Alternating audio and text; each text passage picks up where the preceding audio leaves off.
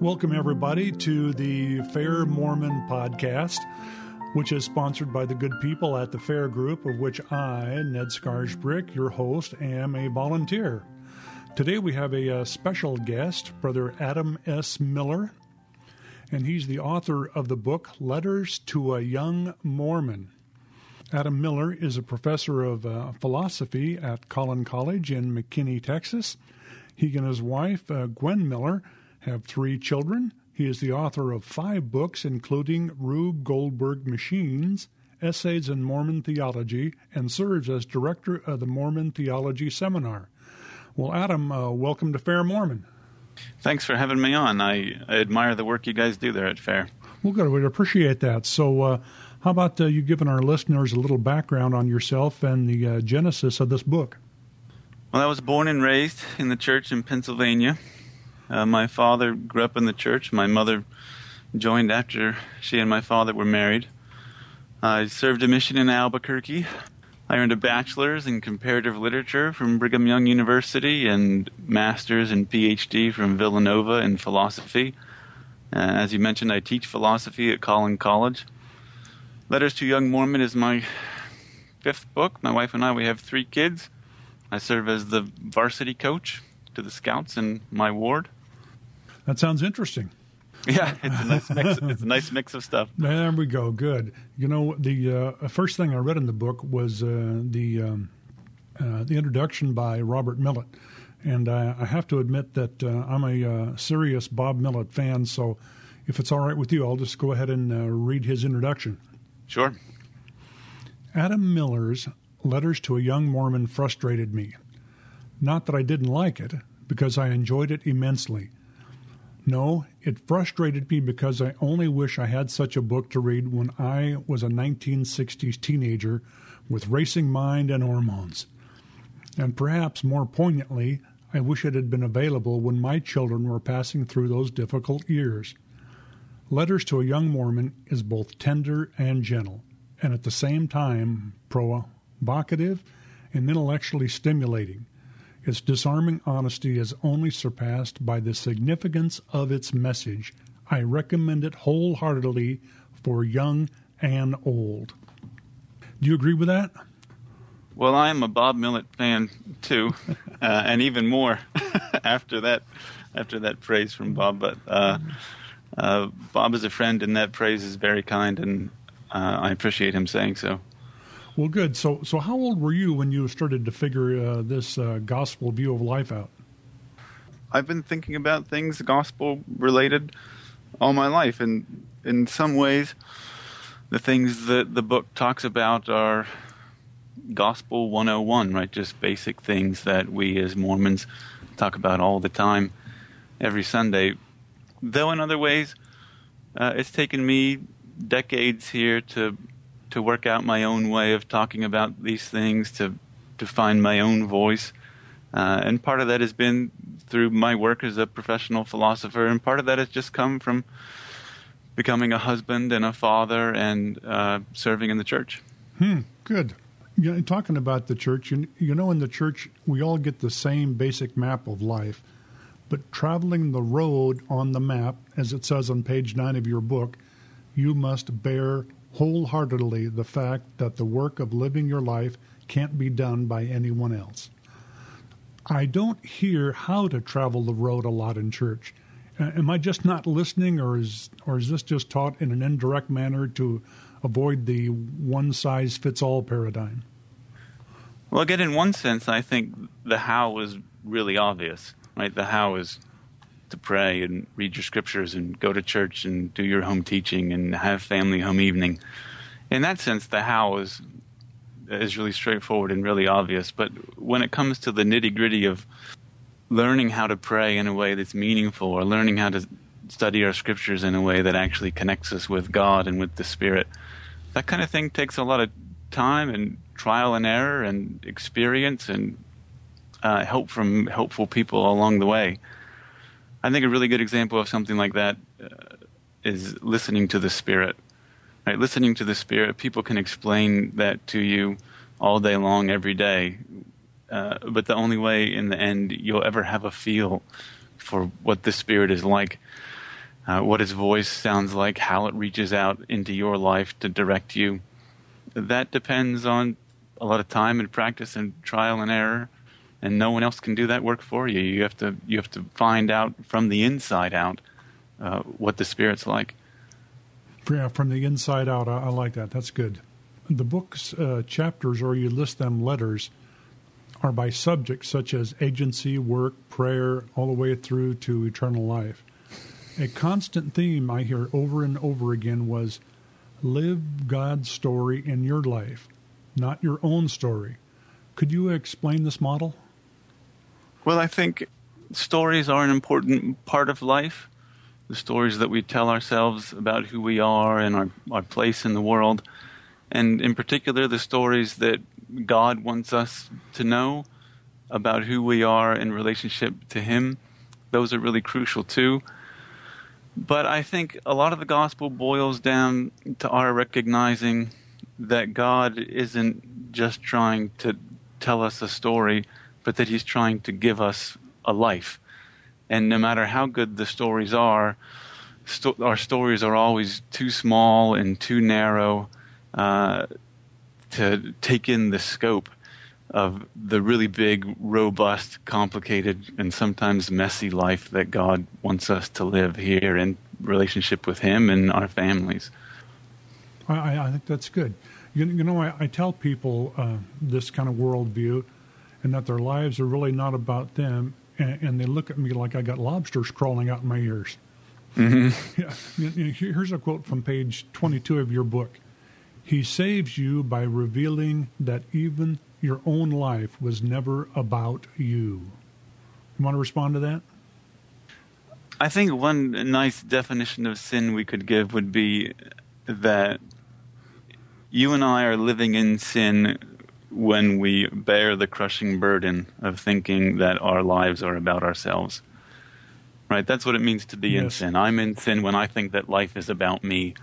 And that is itself a kind of crushing burden that is its own punishment. My life is not my own.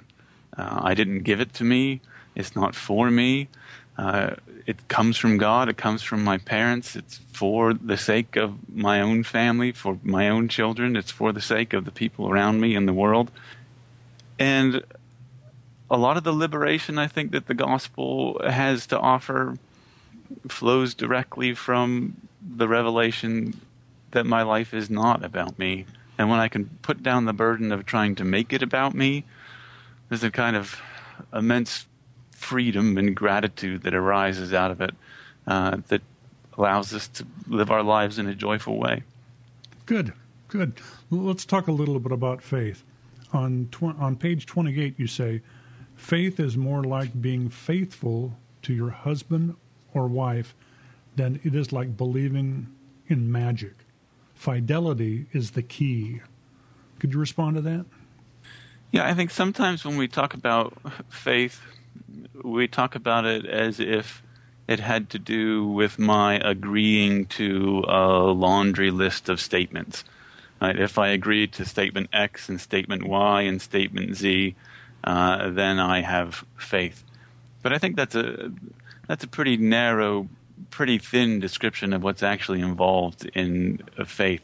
Faith, I think, has a lot more to do with what it means to be in a relationship with another person, in particular in relationship to God, who you and I as Mormons take to be a genuine person. And God as a person, to be in a relationship with Him, that requires the same kind of faithfulness that my relationship to my wife does.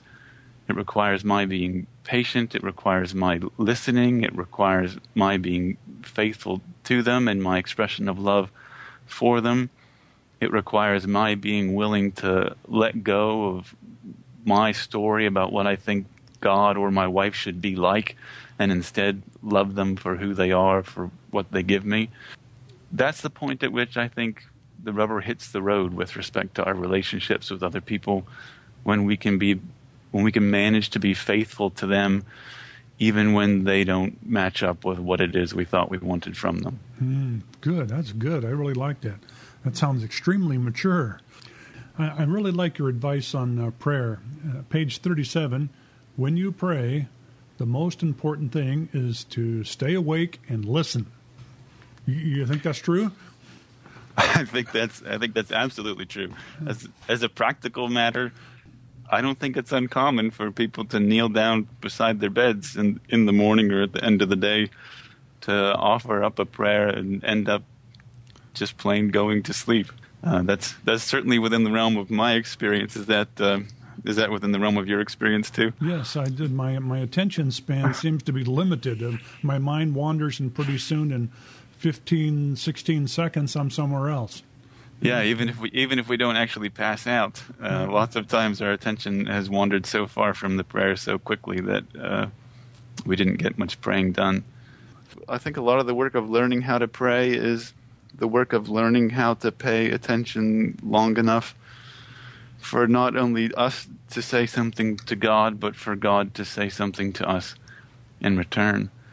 And learning how to pay attention like that, I think, is straightforwardly a kind of skill that just comes with time and practice and persistence. And the work of prayer is the work of having knelt down to pray and found my attention wandering off. The work of prayer begins when I notice that my attention has wandered off and I try to bring it back to God again. Now our attention will wander off again. That's the kind of thing a human head tends to be. But the work of prayer is, regardless of how many times my attention wanders off, that I notice it and I come back again to what it is that I was trying to do. You never give up trying. Yeah. Yeah, good. I think that's right. On page 47, you say, to demand that church leaders, past and present, show us only a masked, angelic pseudo-perfection is to deny the gospel's most basic claim, that God's grace works through our weakness. We need prophets, not idols. Could you respond to that? Well, I think that's true. The good news of the gospel is not that God can work with people who are practically perfect, but that God can work with people like you and me who aren't. Right? The good news of the gospel is that God can reach out to and work with people who are sinners and people who are weak and mortal. And the prophets, in that sense, the prophets aren't an exception to the rule of how the gospel works. The prophets are the proof that it works, that God really can speak to us through people who are weak and mortal and have problems of their own, and that because he can do that with them, he can do it with us as well. I think sometimes we like to hide behind a little bit the idea that the prophets are practically perfect people, because it lets us off the hook. If I have to be practically perfect for God to be doing some kind of work in my life, then good for the prophets, but that doesn't really apply to me anymore. I agree. So if leader X is wrong about issue Y, what else are they wrong about? How can we trust what they teach? You know, in corporate America, if you question the leader, you get fired. And I think that idea has carried over somewhat into the church. If you question stake president or bishop so-and-so, you're not faithful. Your church career is in jeopardy. You think that happens sometime in the church? Yeah, I think that happens. And I think that's not an uncommon way to think about my relationship to the church, as if it were some kind of career. Though I think we're probably in deep trouble once we start thinking about our relationship to the church in that way, as if the church were a business and as if I were trying to have some kind of successful career in it, rising through the ranks or some such thing. I think in lots of really important ways, the church ends up being very different from a business. Though also in some pretty obvious ways, the church is literally a business, a corporation, right? But despite the fact that the church has a kind of necessity, a corporate dimension to it, the ecclesiastical dimension, I think, has a very different character. Now, the ecclesiastical dimension relies, 1, on God speaking through the prophet, 2, on our willingness to hear the prophet's words, and 3, on our willingness to get confirmation from the Spirit that what the prophet said is what God wanted us to have heard. And I think all 3 of those things are according to the Doctrine and Covenants, crucial parts of what it means to be a responsible member of the church. Good. I agree with that. I think that was well said. What about sin? On page 60 you state, see the truth about sin and the spiritual death that sin causes. Sin is a way of recoiling in fear from life's vulnerabilities. You know, I don't think I've ever heard it expressed quite that way. Could you expand on that? I think this is a really crucial thing to see about the character of sin, that sin is fundamentally a kind of defensive gesture, that you and I, finding ourselves in a position where we're afraid that our story about how our lives should go won't turn out the way that we want, that we might be hurt, that we might lose things, that we might never achieve what we'd hoped to achieve, we end up then withdrawing, running away. We end up stealing things or breaking things or abandoning things. Right? We end up turning to sin as a way of fending off all the different ways that we could get hurt when we open ourselves up in love to the world around us. And I think that when we can see that about the nature of sin, when we can see the way that at root sin is a kind of defensive gesture, then we automatically start responding both to our own sinfulness and to other people's sinfulness with a kind of compassion that we didn't have before. Yeah, compassion kind of, it seems like to me that compassion sometimes is a modest commodity within the church. We have a tendency sometimes to be judgmental and critical of others if they don't live up to standard X, whatever we think they should do or not do. Yeah, we're sticklers for the law, and there are positive effects that come from that. But we have to watch out too for the dark side, because it's so easy to misuse the law.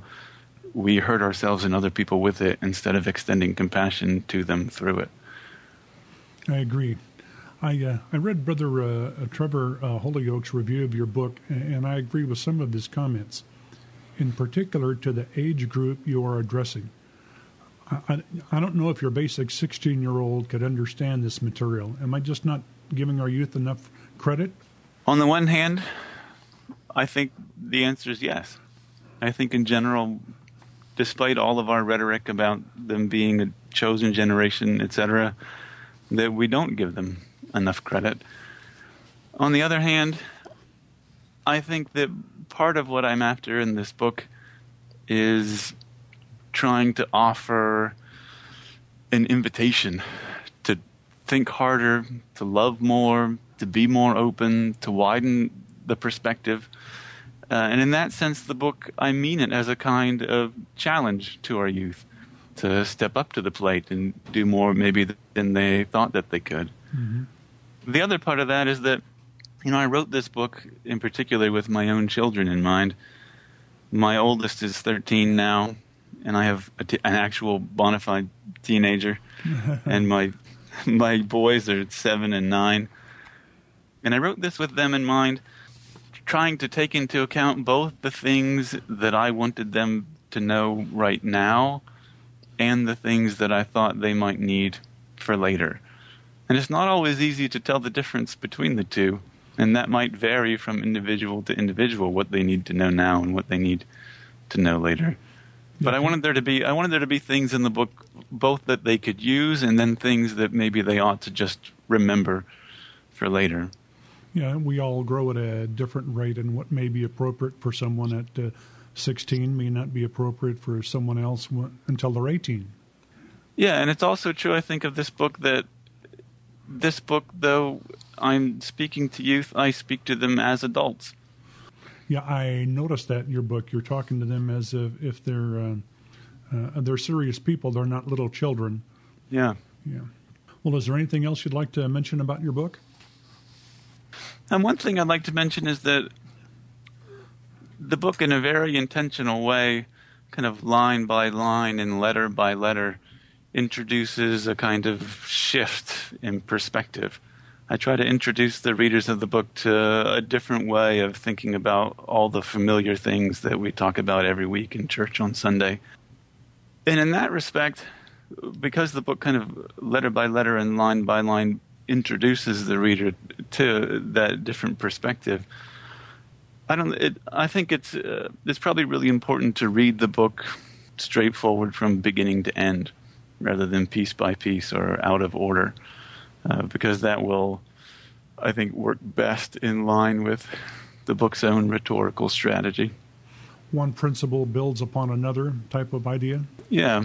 Okay. And in light of what was said before, the things that I say later in the book make a lot more sense than they might if the earlier parts hadn't been read. Right, I agree.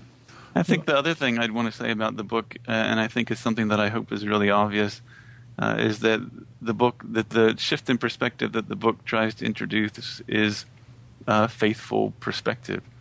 That it's one that wears on its sleeve my commitment to God and my love for the gospel and my testimony, hard won as it has been. I agree. That was good. Well, I really enjoyed your book, and I learned quite a bit. And as a matter of fact, I after I read it, I set it down and thought about it. Then I read it again, and I learned even more. It's one of those things I think that it requires commitment, a internal shift within our worldview to continue to grow God's way instead of maybe Ned's way or Adam's way. Well, I'm glad you had that experience. Yeah, good.